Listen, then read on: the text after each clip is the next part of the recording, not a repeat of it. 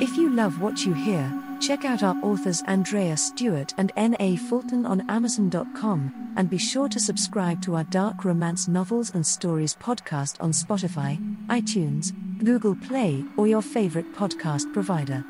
Learn more about us at audioiron.com.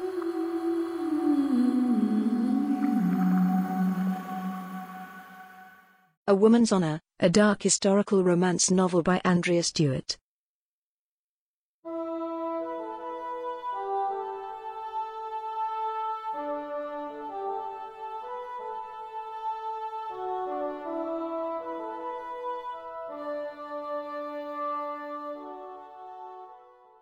Chapter 8. Eleanor crouched in the icy water of the creek. Her clothes were sodden, and she couldn't stop shaking from the cold. She had crept for several miles along this freezing waterway toward where she guessed Lord Armstrong and his men must be camped. She hoped the cold didn't kill her before she had a chance to poison him with the liquid in the vial she had tied around her neck. Had she gone in the wrong direction? Should she return to the Duke and his keep and hide in his apartments until Armstrong came to collect her? After night had fallen, with the Duke and his men devoted to preparing to defend the keep, it had been relatively easy to escape. First, she had used all the long silks in the room to create a makeshift rope. She tied one end of the rope to the bed and then lowered the other out the window. It was too dark to be sure how far the length extended into the darkness, but she assumed it would be more than halfway down the long exterior wall, and she knew there was snow to fall into. Though the arrow slit was too narrow an aperture for a man to pass through, she was easily able to wriggle through. Panic had overtaken her only when she was outside and had to trust her weight to the silk at the top of the 40-foot drop. She reached the end of the silk while still 10 feet in the air. She knew the snow below her was newly fallen, so she let herself go limp as she fell. This was one of the many useful things her brothers had taught her when she first learned to ride. Her landing was much harder than she expected, but the bruises she sustained were nothing to the fear of being seen by any of the Duke's men. She knew they would put an arrow through her without a moment's hesitation. She was dressed as a man, a boy really, and they would not know who she was until she was dead.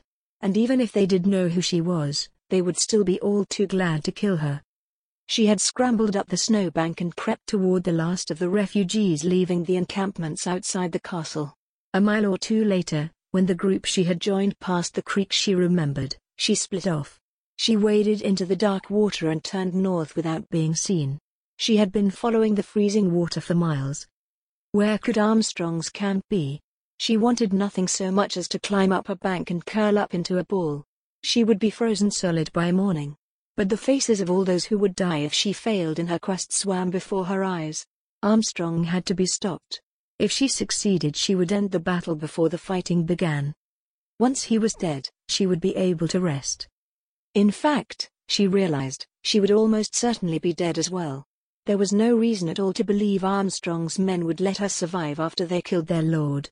Eleanor's heart lurched at the thought of never seeing the Duke again. She hoped when he found her missing he would understand that she had disobeyed him only to set things right. But, in truth, what he thought no longer mattered.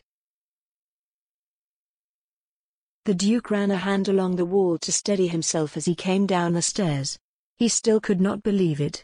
A vision of the clumsily tied fabric falling away into darkness filled his mind. Every bone in his body ached with despair.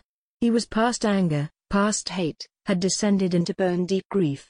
She had betrayed him again. He entered the great hall, stepping over men who were making preparations for sleep now that night had fallen and dinner was done.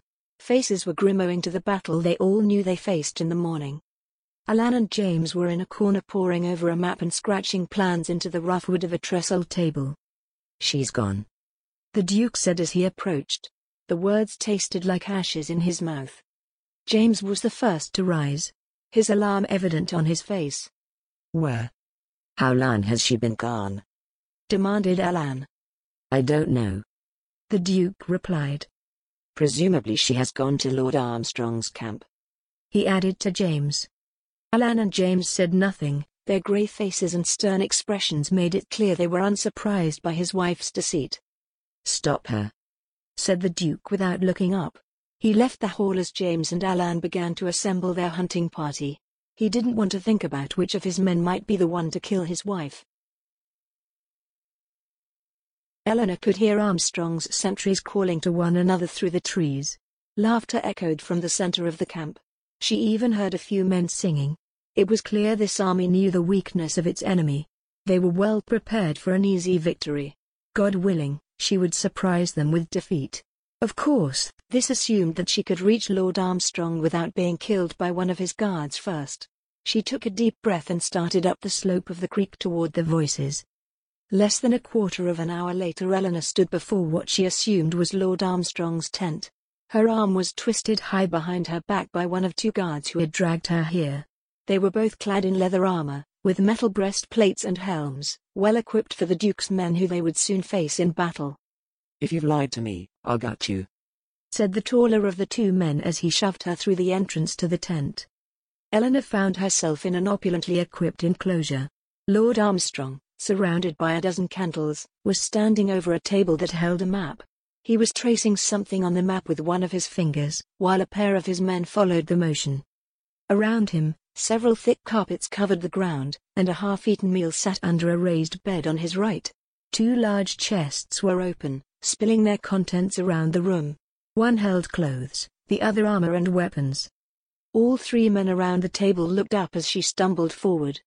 Lord Armstrong, grey face fierce with irritation at the unannounced interruption, opened his mouth to say something. Then his eyes widened in surprise when he saw Eleanor.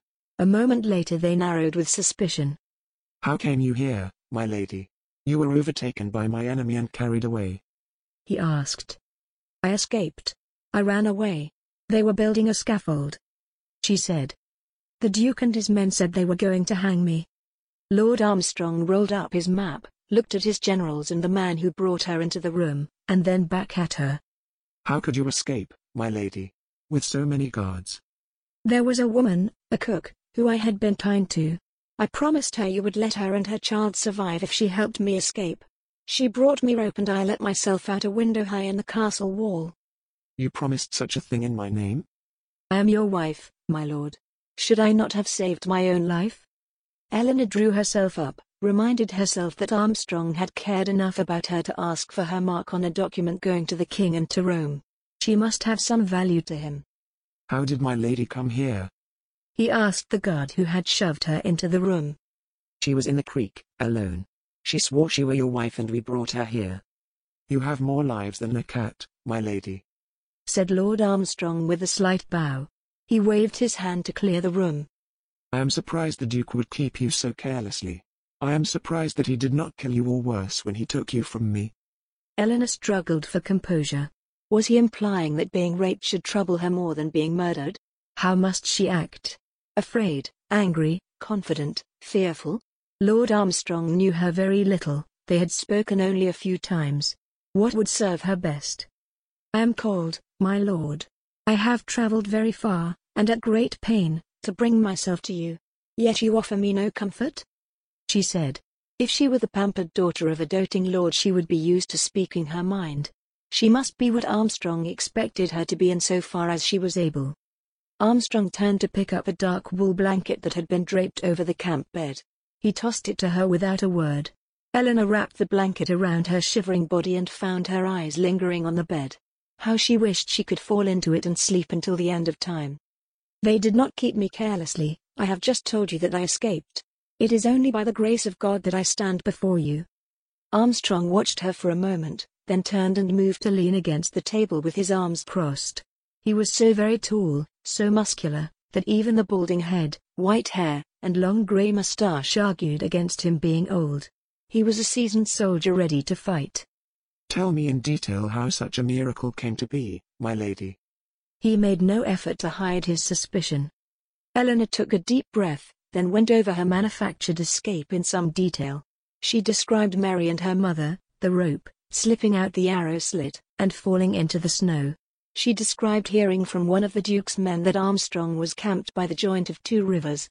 She had just crossed one, during her trip from the Duke's castle to deliver her to her parents. She'd found it again and guessed which direction to go. "I'm still surprised that you were not killed shortly after our last meeting, or harmed in some other way. What can explain this?" he asked after she finished. "I believe the Duke understood that if he killed me, He would have no claim to my father's lands and no hostage in tomorrow's engagement. It was his men who wanted me dead. They who wanted to kill me. My lord appeared unable to stop them.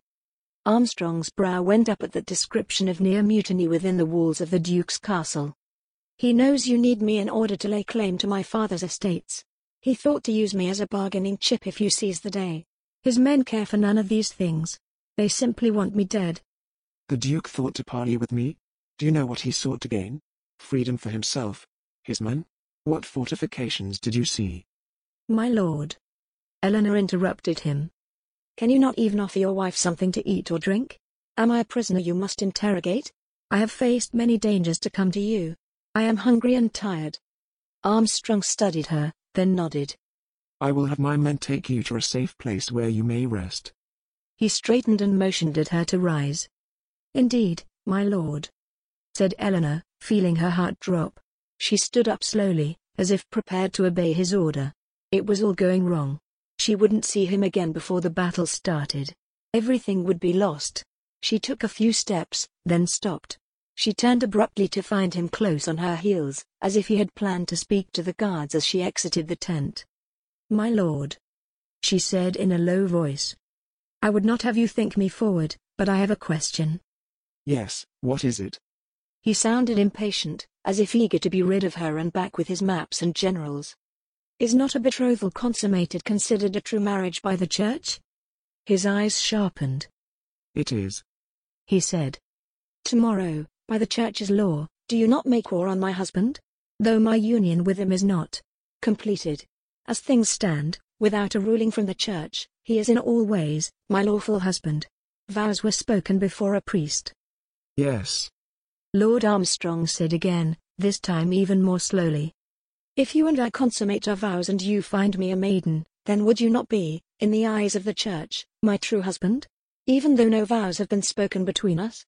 This would make tomorrow's engagement justified on its face. We would not have to wait for Rome or the king. Lord Armstrong nodded, following her logic even as he eyed her. Dressed as a boy, little hid her long legs, flaring hips, slender waist, or the well-formed breasts which her jerkin did not fully cover. Could you not then seize the Duke's lands as forfeit, retaining them as you sent word to the king of our affairs here? He nodded again. This time Eleanor said nothing. So you would have us consummate our marriage here and now? He said. Eleanor looked at the ground in an attempt to hide her revulsion and her fear. As you might imagine, I wish to have my future settled once and for all. Should the worst of all things transpire on the morrow, should you not survive, I would rather live as your widow than the Duke's wife. She looked up to find Armstrong watching her, blue eyes piercing. As you wish, my lady. He moved toward her. Long fingers came to touch her cheek. He leaned forward to press his lips upon hers. They were soft and his breath was fetid. She endured the kiss as long as she was able, then moved away. My lord, might we share a glass of wine? My courage deserts me. I know the need of this, know it must be done. But I am afraid. In truth, Eleanor's knees had started to shake so hard they could hardly hold her up. She pulled the blanket tighter about her. The vial of hemlock and belladonna was in a pouch she had tied to a cord around her neck. How on earth would she give it to him if he wouldn't drink with her? As you wish, he said. He nodded at a half bottle of wine that sat on the camp table. There were 2 flagons beside it, one half full. Using the blanket to cloak her movements, she retrieved the vial. Her heart was pounding as she dumped its contents into the half-filled flagon. She filled both goblets to the brim, then turned to offer him the poisoned cup. When he took it, she raised her own cup slightly, as if in a toast. Lord Armstrong matched her movement. Eleanor closed her eyes and drank her whole draught at once, hoping he would do the same. She opened her eyes, and placed her cup on the table behind her. She looked up as he approached, saw him place his untouched cup beside hers. I take only a glass of wine a day, and that with water, my lady, he said. I suffer greatly from rich food and drink. Eleanor heard her heart pounding in her chest and she felt the blood drain from her face. It was clear that she could not poison him, and it was just as clear that she could not let him survive the night. It was also obvious that he would now expect her to consummate their betrothal, and that he would then discover she was no maid. When he discovered this, he would have her removed from his chamber and perhaps killed. In any case, his assault on the Duke's castle would go on as planned. He seemed to think her strange manner related to a virgin's fears of the marriage bed, and so he took the initiative. His hands came to the cord that tied her jerkin closed. In moments he had bared her to the waist, and his long dry hands were shaping her breasts. She looked up to find his pale face growing red, eyes becoming dark. His hands slid down her trunk to the cord that held up her breeches. He untied them and they slipped over her hips to drop at her feet. He pulled her forward and she stepped out of them and out of her sodden boots as well. They were frozen for a moment as he looked at her. It seems I made a good bargain with your father, he said at last. He gave me a beautiful and resourceful bride. Panic overtook Eleanor. It became difficult to breathe.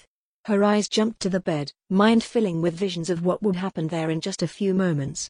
She couldn't think of anything to say that might change the course of events. Her eyes took in the rough fabric of the bed, a trencher of half-eaten food below it. There had to be some way to escape.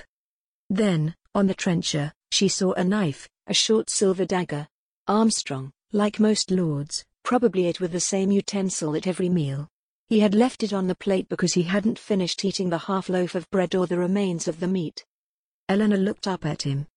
You have no cause to fear me, my lady, said Armstrong. He pulled her into his arms and began kissing her again.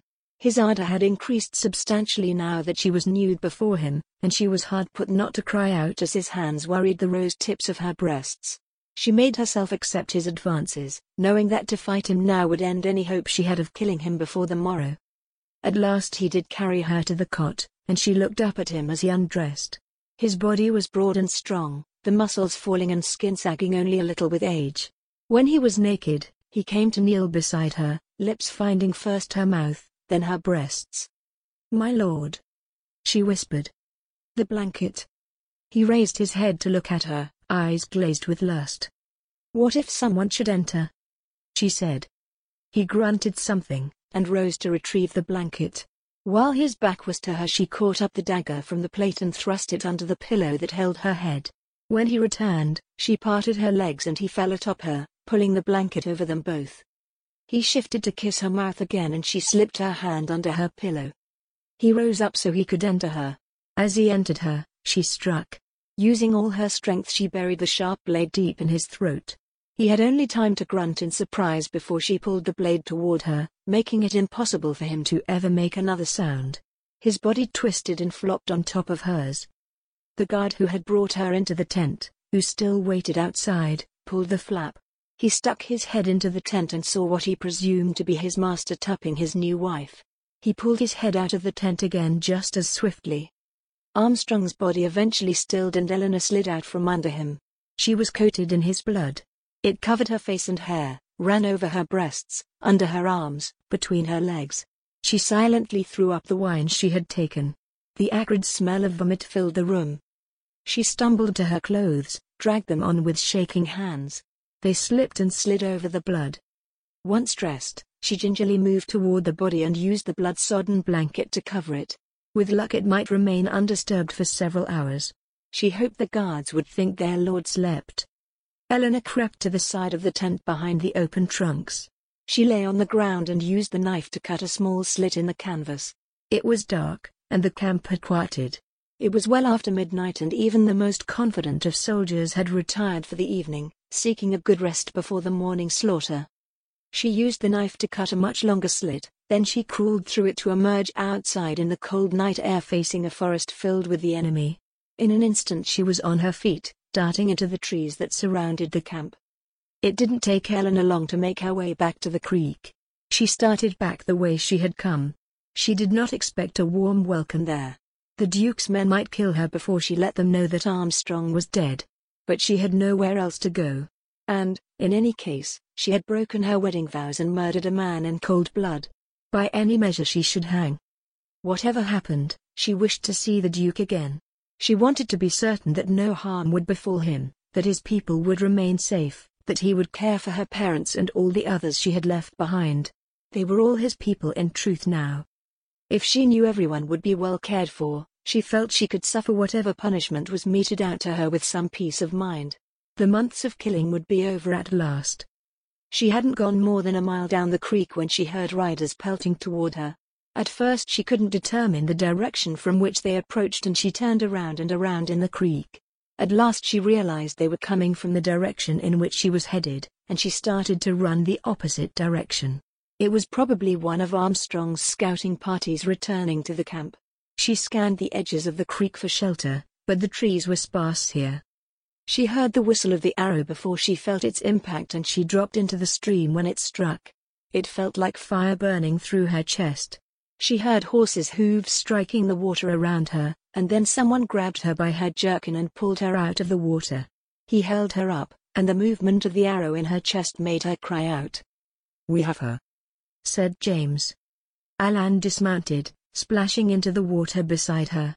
She saw he was dressed for battle in thick leather armor and worn mail. Without a word he reached forward to grasp the arrow in her chest from both sides. He snapped the head off with one hand and jerked it out of her body through her back with the other. She screamed in agony. "Ride her back," said Alan. "I'll scout up ahead." James nodded. In a moment he had Eleanor riding before him on his horse, and they set off at a canter toward the castle.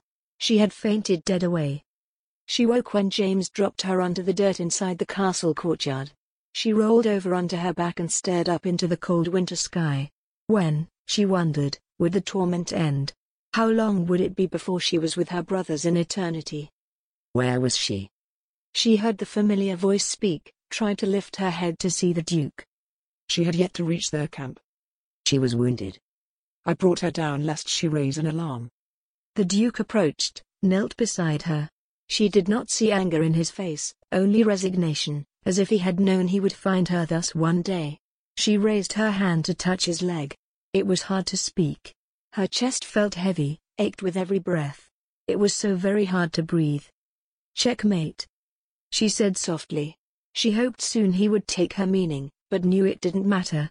She had done all she could to set matters right. She had done what honor demanded. She had killed the enemy who had betrayed them all. The Duke slipped an arm under her head and under her knees and lifted her. She fainted before he had taken 2 steps. She woke again as he was undressing her in his room. Felt him cut away the clothes matted to her body with Armstrong's blood. "What the hell happened to you?" he asked softly. His hands roved around her body looking for another wound. Finding none, he probed the chest wound which no longer bled at all. He used a cloth and cool water from the pitcher to bathe her, rolling her gently to look at her back. He looked perplexed for a moment, then covered her. He left the room and a few minutes later he returned with Margaret. The old woman dropped to her knees beside the bed. "I knew you couldn't do it, my lady," she said. "I knew they would bring you down." The Duke jerked the old woman up by her dress. "You knew she would betray us and you said nothing?" He looked furious, face hard, hands clenched into fists. "Betray you? No, my lord. She went to kill Lord Armstrong," said Margaret in surprise. "What?" His voice grew more fierce. "To poison him. She said only the Queen could travel far enough and fast enough to kill the king."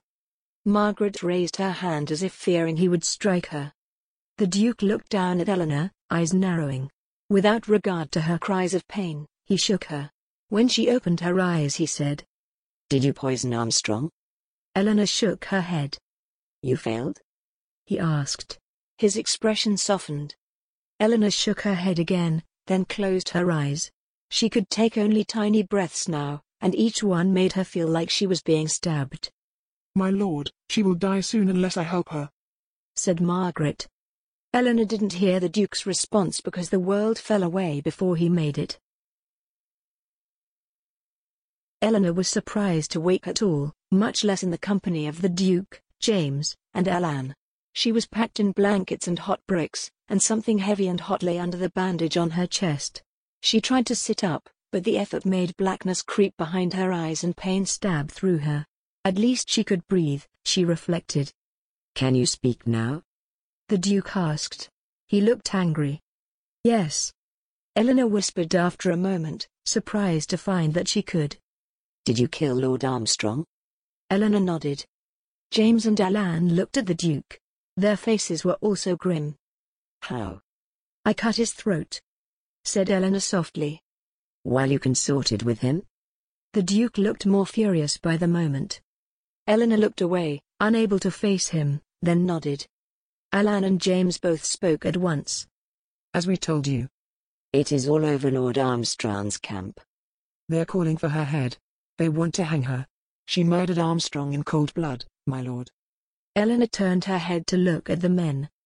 The Duke was silent, watching her. Then he said, No, she did not. You just heard her confession, said James. No, and neither did you. The Duke said as he turned to look at James. She was seen, my lord. Alan looked pained to say the words. Neither the church nor the king's law countenance murder. She was defending her honor? Suggested the Duke. She asked to be taken to Armstrong when she entered the camp, said James. She told the men she was his wife. I am not making myself clear, said the Duke, firmly. My wife will not hang for the murder of Lord Armstrong. She made no confession. Do you understand me? I say she never reached his camp, that you shot her with an arrow before she could. I say that another woman, perhaps a jilted lover, or even a boy dressed as a woman, committed this crime. My lord. Alan lay a hand upon the Duke's shoulder. The Duke threw it off. She did what she had to do to defend her honor, to save her keep and ours. I do not care if she has lain with all of Christendom or killed half the men in this kingdom.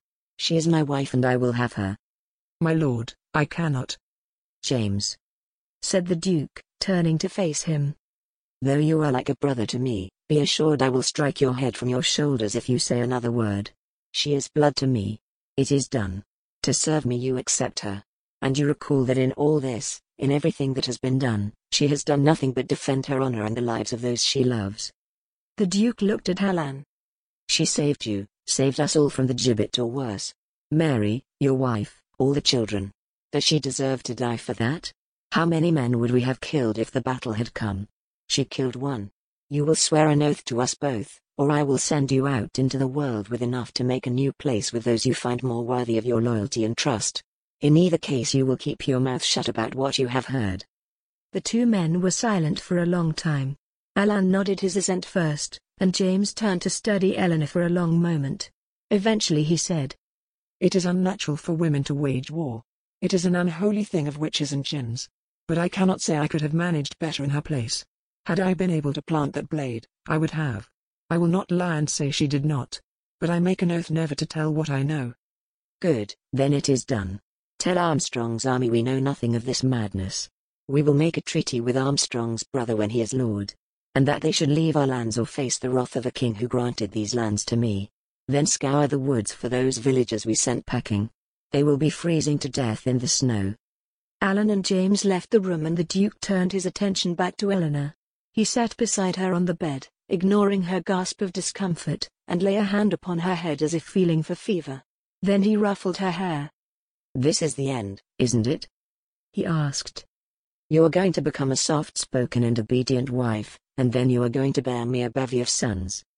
I find it unlikely that I will be either soft-spoken or obedient, my lord. But I am devoted to you and I will do all in my power to give you strong sons and daughters. That will be sufficient, he said. As a mere duke, married to a queen who kills kings, I will accept your bargain. When you are feeling a bit better perhaps we can play chess again and see who is truly the better player. Eleanor smiled. I believe we both know that I am, my lord. Eleanor walked at the Duke's side through the castle gate into the busy courtyard. The long winter was over, and an amble through the nearby wood promised a warm spring was not far off. She smiled a little as her husband continued to rant. I suppose it is impossible for you to let me handle this on my own, the Duke said with some irritation. You must play a role in every decision, second-guess every choice I make. I only said you should not go to court in the fall. You may of course. You are master here. But I think you should not. Is something more important than answering the king's summons? With the new Lord Armstrong dead, think you not he will give me those lands? Do you think I should be in the fields gathering grain? Eleanor smiled. Well, I do think you should remain to reap a harvest. Our child will be born before Samhain. I thought you might wish to be here. The Duke stopped and pulled her back into his arms when she would have continued walking. She closed her eyes while he held her hard against his chest. She felt a shudder pass through him and her own heart felt ready to burst. Ah, my dear heart. I would give up all the world for you. I love you so very much, my lord. The End of a Woman's Honor. An historical romance by Andrea Stuart.